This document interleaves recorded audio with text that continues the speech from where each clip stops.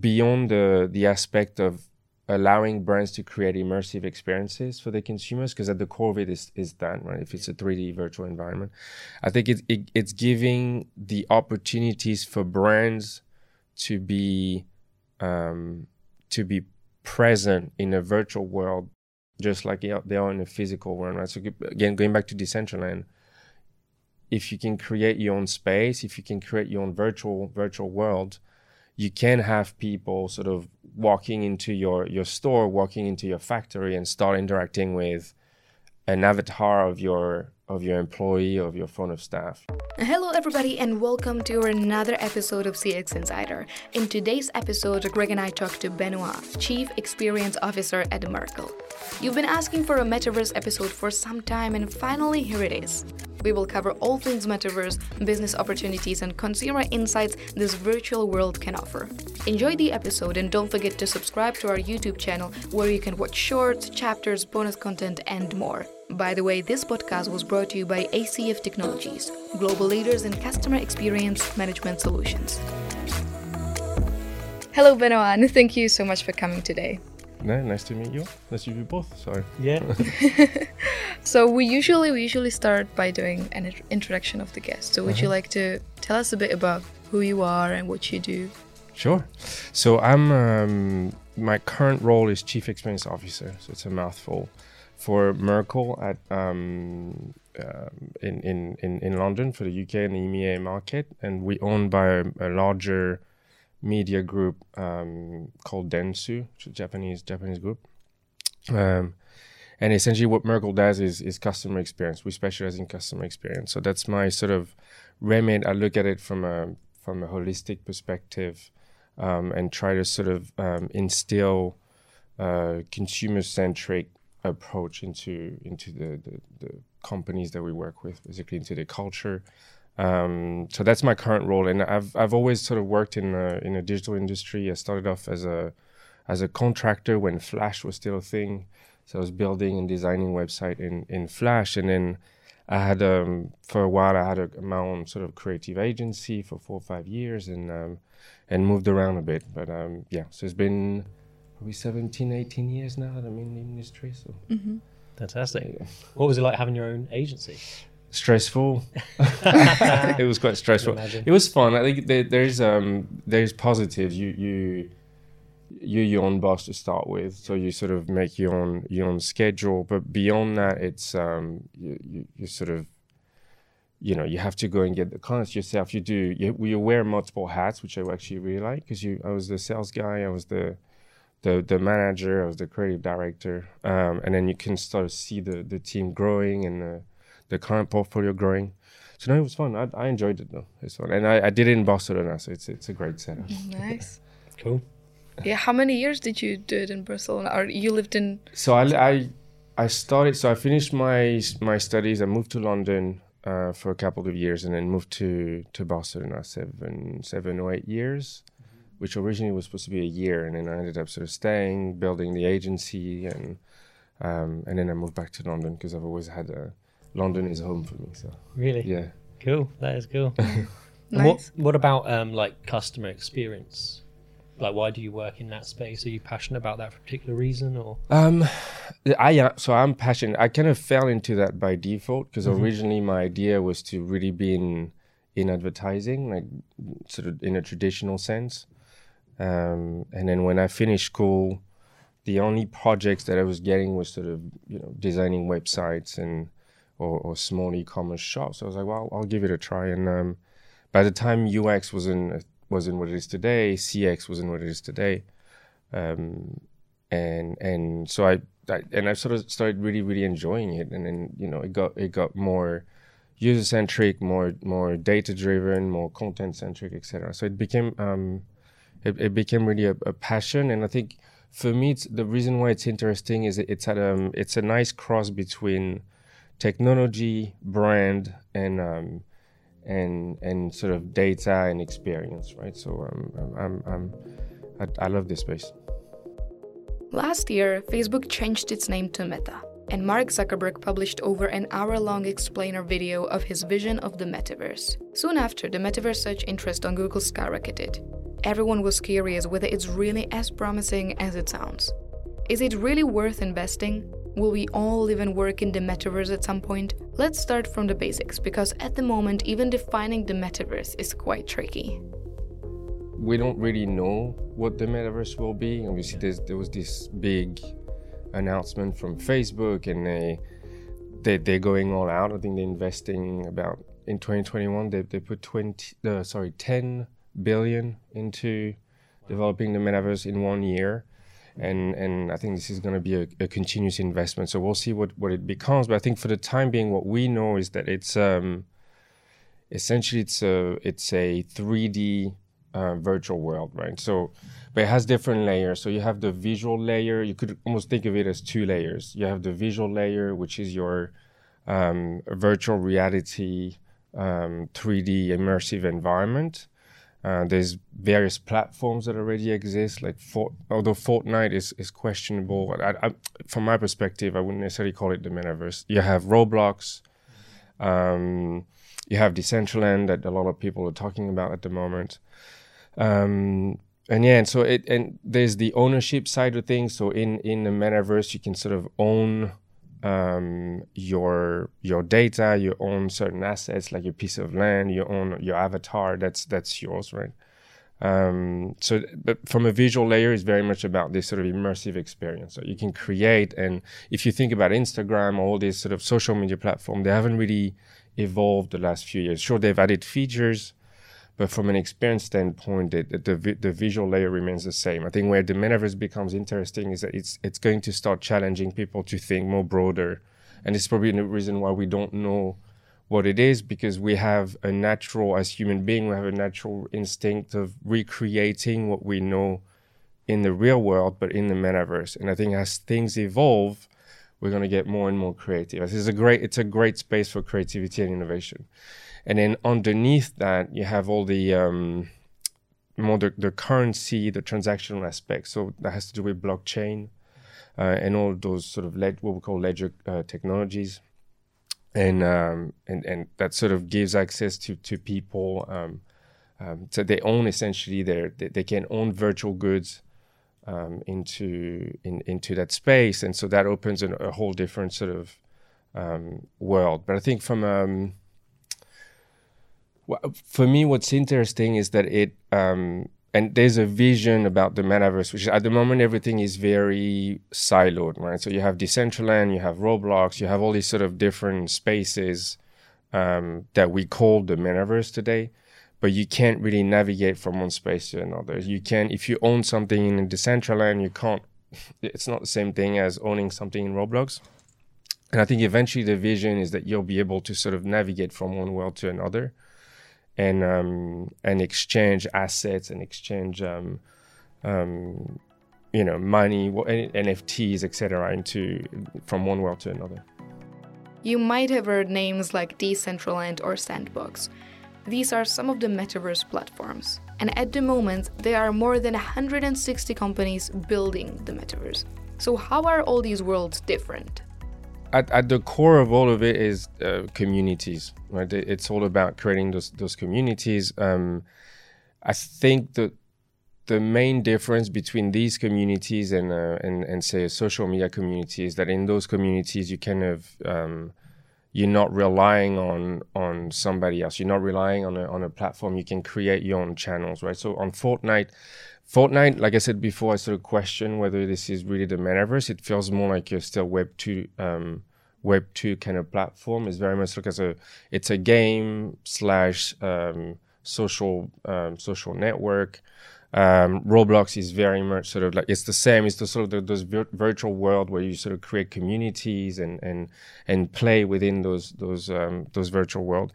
Decentraland that's the one that a lot of people are talking about. You can create and actually buy your own piece of land and build a virtual store. This is where the likes of Burberry and other fashion and luxury brands have started sort of create their own space. You can advertise on those spaces. So it's much more of a I suppose a real estate platform almost.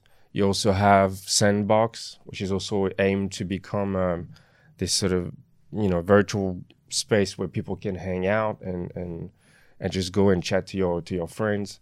And then the other one was, I don't know, we talked about Fortnite, Roblox, Decentraland. Yeah, I think those are sort of, they also differ. There's Discord as well, which is very much that's almost like a chat social platform. It's very much about, you create your, I don't know if you've ever downloaded on your phone, but you create your own channel about a specific topic, and then you can invite people to sort of discuss and exchange, etc. So it's very, I guess the main difference, I would say, between what we call today the metaverse and the rest of the digital world, the other social media platform, is that the metaverse is very much user-centric, right? As opposed to maybe social media feels a lot more brand-centric, right? So you have on a social media platform, you pay for your ad, it get displayed and shown to people.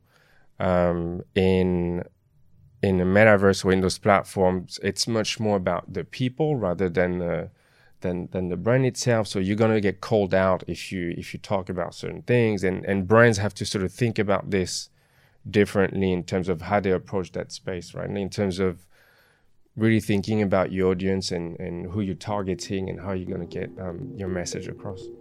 There are two schools of thought. The first one believes the metaverse should be a regulated space to ensure security of the users and create a stable social place. The other one is against any regulations. What are the pros and cons of both?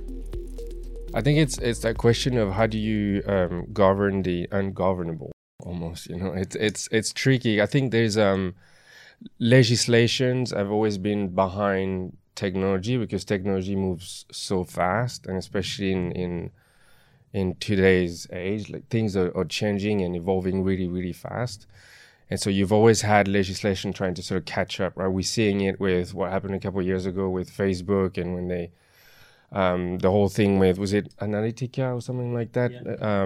And so, legislators trying to sort of work out how to essentially control those big social media platform better. And I don't think we're still there, and they're still sort of discussing it. So there's definitely at the moment, there's definitely no regulation. I think there's two schools of thoughts, right? There's obviously the companies that today own people's data, the government that can sort of, track and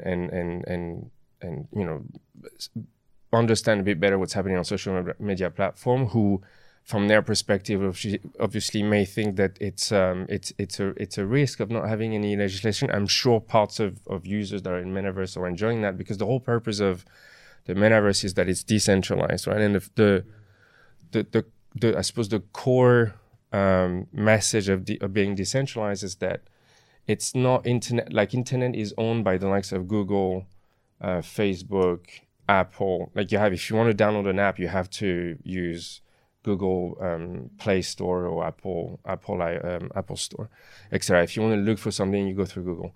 The whole purpose of the metaverse is that you create your own space, you create your own environment. You're not relying on any technology, right? So obviously those people feel like this audience feels like it's the right thing to do. I think it really depends.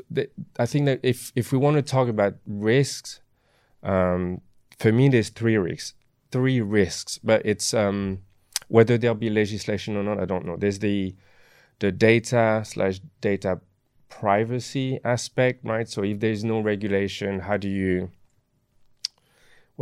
protect your own data, right? How do you protect your own privacy in that respect? I don't know if the likes of GDPR will eventually apply to the metaverse. Again, those are things that are I'm not even sure if they're being discussed. I'm sure they are, but those are things that don't apply yet to the metaverse. So that's the first thing. The other thing is about transaction.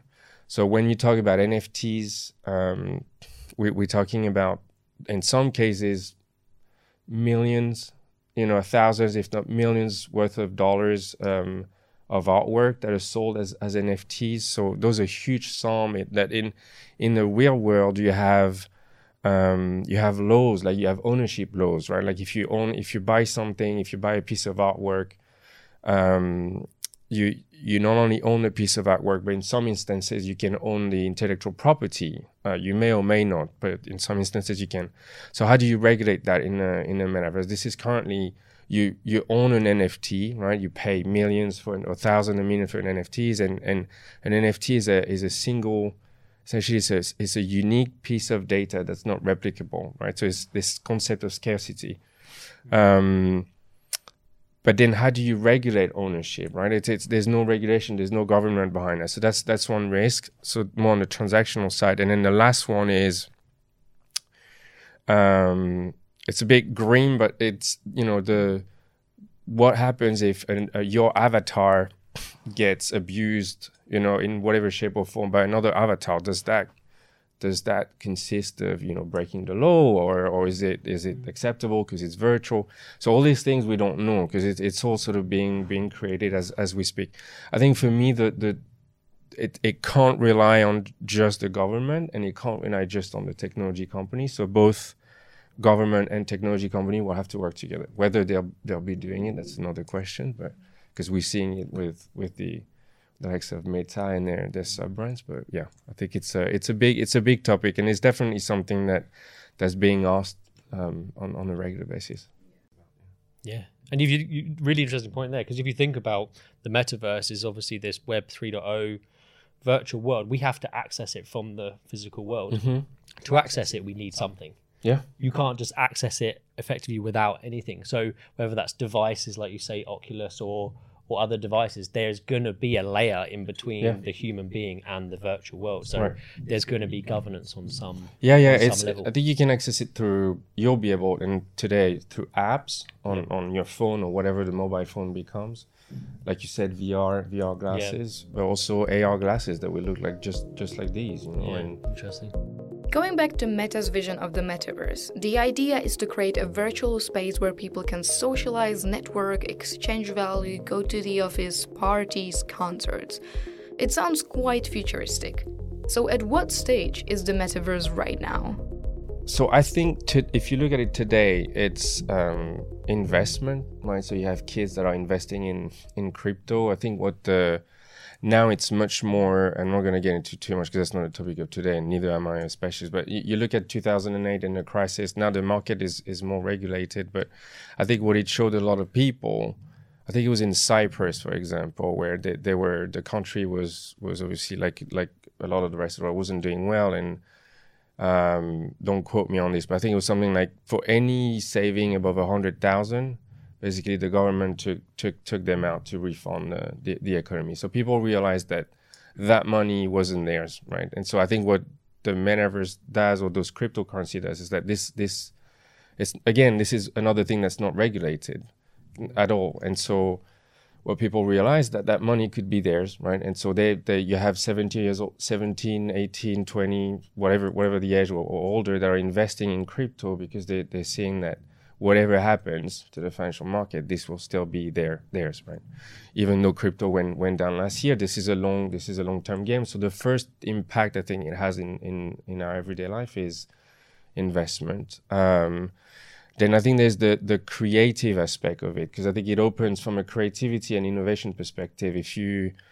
I think it impacts everyone. If you're a user, if you are a brand, if you are like us in professional services, I think it opens up a whole new world in terms of communities. It's a big thing. I mean, a lot of those I'm gonna drop the G word, the Gen Z generation. They're hanging out on Roblox much more than they're hanging out on Instagram, and they're definitely no longer on Facebook. So I think in that sense, from a creative standpoint, from a community standpoint, from a transactional investment standpoint, that's how it's impacting today's life. There are ways, I think you also see there's a lot of, you start seeing digital showrooms. So for example, during the pandemic, we for a brand, for a computer brand, we created a digital showroom, right? Because all their stores was closed, and so we essentially recreated a digital environment, virtual environment, where people could sort of try laptops and computers to sort of see how it was working, how they were working, the specification, etc., as a way of helping people to not touch physically, but to sort of see the product. I think we've done that with car resellers as well. So again, during the pandemic, when people couldn't wanted to buy a car but couldn't see the car, so we created those digital showrooms, those sort of virtual product finders. There are, and again, this is where it comes to what is the metaverse today. There's different ways you can think of the metaverse, and different ways I think it already exists today. So you have, like I just said, those showroom, which impact more the commerce side of things. You have new reward programs that are being created around NFTs, whereas before it was maybe more something that had to do with points.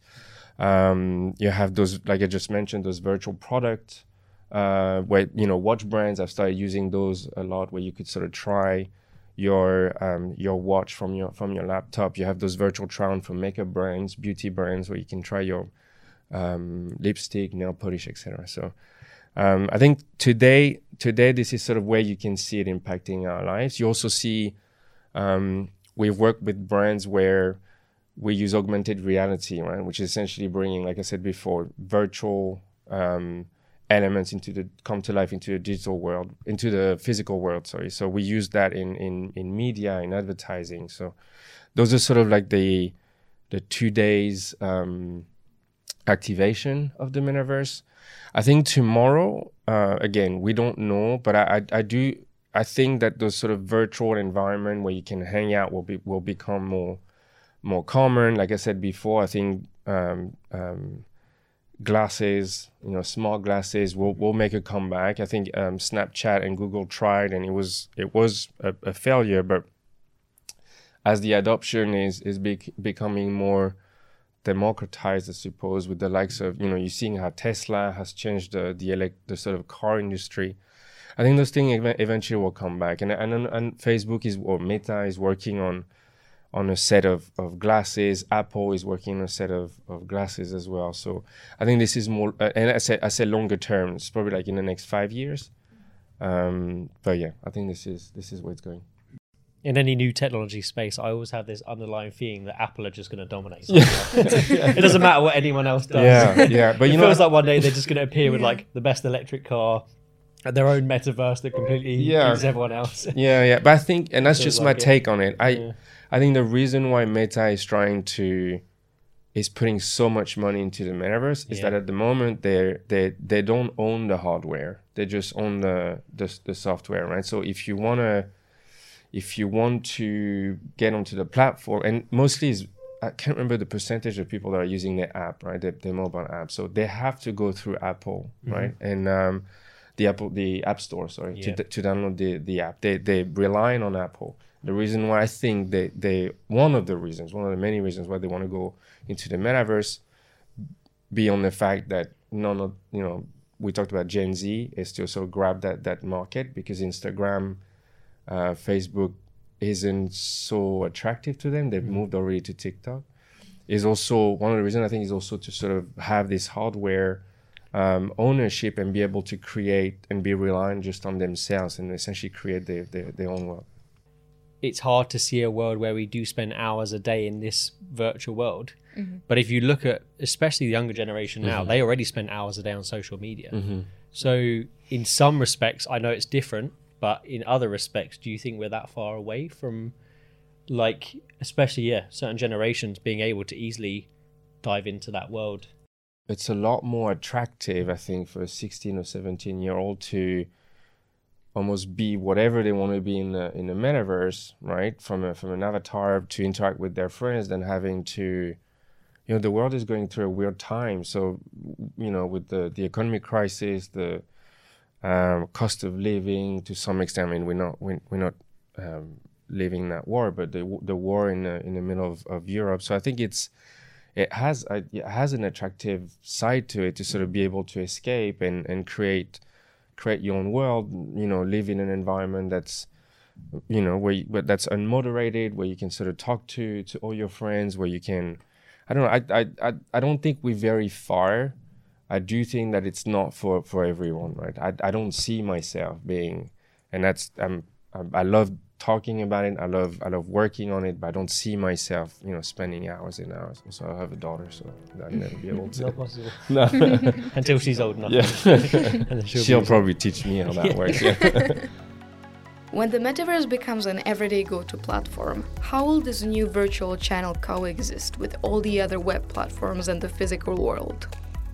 So it's like when digital started, right? Like people were afraid that digital will replace physical. It never replaced physical and will never replace physical. Neither will the metaverse or the virtual space. It's just a different aspect. It's just a different layer of solving challenges, right? Or solving problems. And so I call it the next unified frontier, which is digital, physical, virtual. And I think brands will have to think about how to connect those three spaces. One thing that's for sure that's here to stay is this aspect of people wanting it to be seamless and connected, right? So I want to be able to sort of move seamlessly from the physical space to my digital devices to a virtual space. At the moment, as we're doing a lot of progress, but if I think about it, I think digital is still very much, it feels a bit siloed from sometimes some of the physical experiences that I'm experiencing, right? So I think one of the next challenges for brand, whether it's B2C or B2B, will be to find a way to make those connections as smooth as possible between the sort of three areas. Well, you can call it triple O, which is online, offline, on-chain. But yeah, no, I think there's loads of benefit, but I don't think you'll ever replace the physical world. There are many companies entering the metaverse right now, mostly luxurious brands like Gucci, Balenciaga, Burberry, but also Coca-Cola and others. What are they getting out of it, other than awareness? If your brief is how do I enter the metaverse or I want to enter the metaverse, it's probably it's not a good brief, right? So I think you need to have a problem to solve for your brand, whether you're B2B or B2C. You need to have a reason why you want to enter this space. So whether it's from a brand awareness perspective, it's a new market like that you wanna explore. It's it could be anything. It really depends. Again, it goes back to having what is the challenge that you want to solve, and what problems are you trying to solve by entering the metaverse. But like I said, I think at the moment it's much more of a brand awareness sort of play that it is a profit game, right? Because from a commerce perspective, the metaverse is still in its infancy. But from a brand awareness standpoint, we're seeing a lot of things. From a pure B2B perspective, this is where I think it gets interesting, because you can, if you want it to be a more transparent company, you could have your suppliers visit your factory and where your products are made, and you could have them navigate through your factory and get educational content. So I think, I think there's different reason why you would enter the metaverse. Another reason I think is beyond the aspect of allowing brands to create immersive experiences for the consumers, because at the core of it is that, right? If it's a 3D virtual environment, I think it's giving the opportunities for brands to be present in a virtual world, just like they are in a physical world, right? So again, going back to Decentraland, if you can create your own space, if you can create your own virtual world, you can have people sort of walking into your store, walking into your factory, and start interacting with an avatar of your employee, of your front of staff. I mean, it sounds crazy, but it's another. Again, like I said before, it's another layer of the experience, and I think I think a lot of people, especially the younger generation, will enjoy that. I did the other day. I did a talk, and we're talking about the B2B audience and how it's changing. And I can't remember what the numbers were, but there's a huge number of Gen Z and younger millennial right? Because millennial is about more, I think the older millennial have 41 or 41, 42. So it's but more the younger millennial and Gen Z. In 5 years, they represent a huge portion of the B2B workforce, and so those are people who are what we call digital native. So they were born with a device in their hand. They know they're on those platforms today, so they expect brands to to be there in those space. And I think you can't think of the metaverse as being something that's just a trend. I think you have to get ahead and you have to invest, even if it's like everything else. There's always going to be a test and learn phase. So don't go and create your metaverse department right away. Just like when social media started, there was no social media manager in companies. So they've employed agencies to sort of help them dab into this world, and it's a test and learn approach, right? So I think my recommendation is have a similar approach. Go work with an agency of your choice and test that space to see what, I suppose, educate yourself about the space, understand why should your brand be in that space, and how to maximize this space, right? And really what problem are you trying to solve? Because if your brief is, I want my brand to be in the metaverse, that's not a very good brief. At the moment, do we have any data insights on user behavior in these platforms? If you think about the metaverse, at the heart of it is creativity and innovation, right? And at the heart of all of this sits data. So there's brands are collecting a ton of data around that. Think about the amount of interactions, the amount of transactions through NFT, crypto, etc. And that's across various worlds. So there's a ton of data that's being collected. You have a lot of data-driven companies like Adidas, who's been entering the metaverse world very early on, Balenciaga, and then it's followed by, I think Disney is also a brand that sort of is trying to obviously create those virtual Disney worlds. No pun intended. And so it's more. I think it requires a sort of big, integrate platforms behind it to sort of churn that data and know what to do with that data. And I'm sure those companies have a ton. If you think about the metaverse, and so that's the same thing for digital and the social media platform. It's all content driven, right? At the heart of everything is content. So how do you personalize? How do you sort of target your audience better in terms of content? There's technologies out there like artificial intelligence, all these technologies that sort of help you tailor those experiences using data. Yeah. Helping. So metaverse at the moment, the biggest market for metaverse is gaming. Obviously, I think it's 70% of the amount of sales is gaming, and the rest has a lot to do with live events, live concert, etc. But so all these platforms are leveraging data to sort of help enhance automation in a gaming platform. But there's a ton. There's a ton of data that's being collected. There's high quality data, there's decentralized data, there's reusable data. I think by 2024, Bloomberg said that the metaverse as we know it today will be an $800 billion industry. So imagine the number of transactions, the number of user interaction. So data everywhere, everywhere.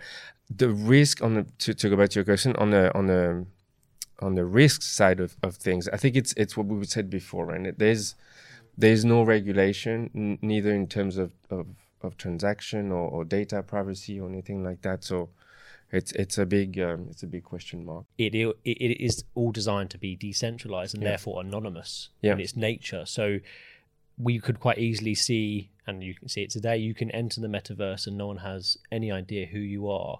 And there is no means of identifying you as an individual. So if you do good or you do bad, that's for us to yet see how that plays out, I guess. Yeah. So and then that's just connecting it back. Sorry to what you said there about data and risk. But one of the challenges and also the opportunities is that anonymous element of people's existence in that world. Yeah.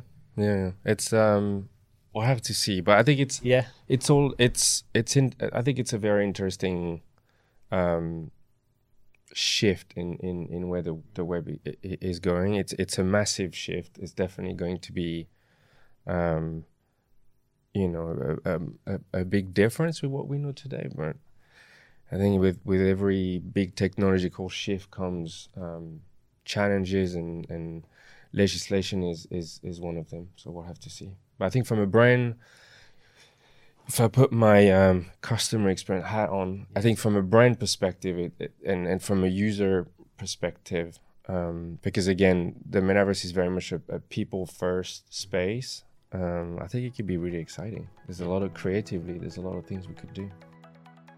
I hope you enjoyed listening to the podcast. From now on, all of our episodes will be published as video, so make sure you check out our YouTube channel. Enjoy rapid fire questions, and I will see you in 2 weeks. By the way, this podcast was brought to you by ACF Technologies, global leaders in customer experience management solutions. My first question is, what's your spirit animal? Panda. Nice one. Yeah. Kung Fu Panda or regular panda? Regular panda. What did you read most recently? I read really sort of boring stuff. I read like business books and that kind of thing. So I think the last one I read was, I think it was how to set up a startup or something. I can't remember what the author was, but yeah. Is there a dessert you don't like? Ooh, probably not. I'm a big foodie though. I travel based on what kind of food I'm gonna eat. Cool. And what is one goal you are determined to achieve in your lifetime? That's a good question.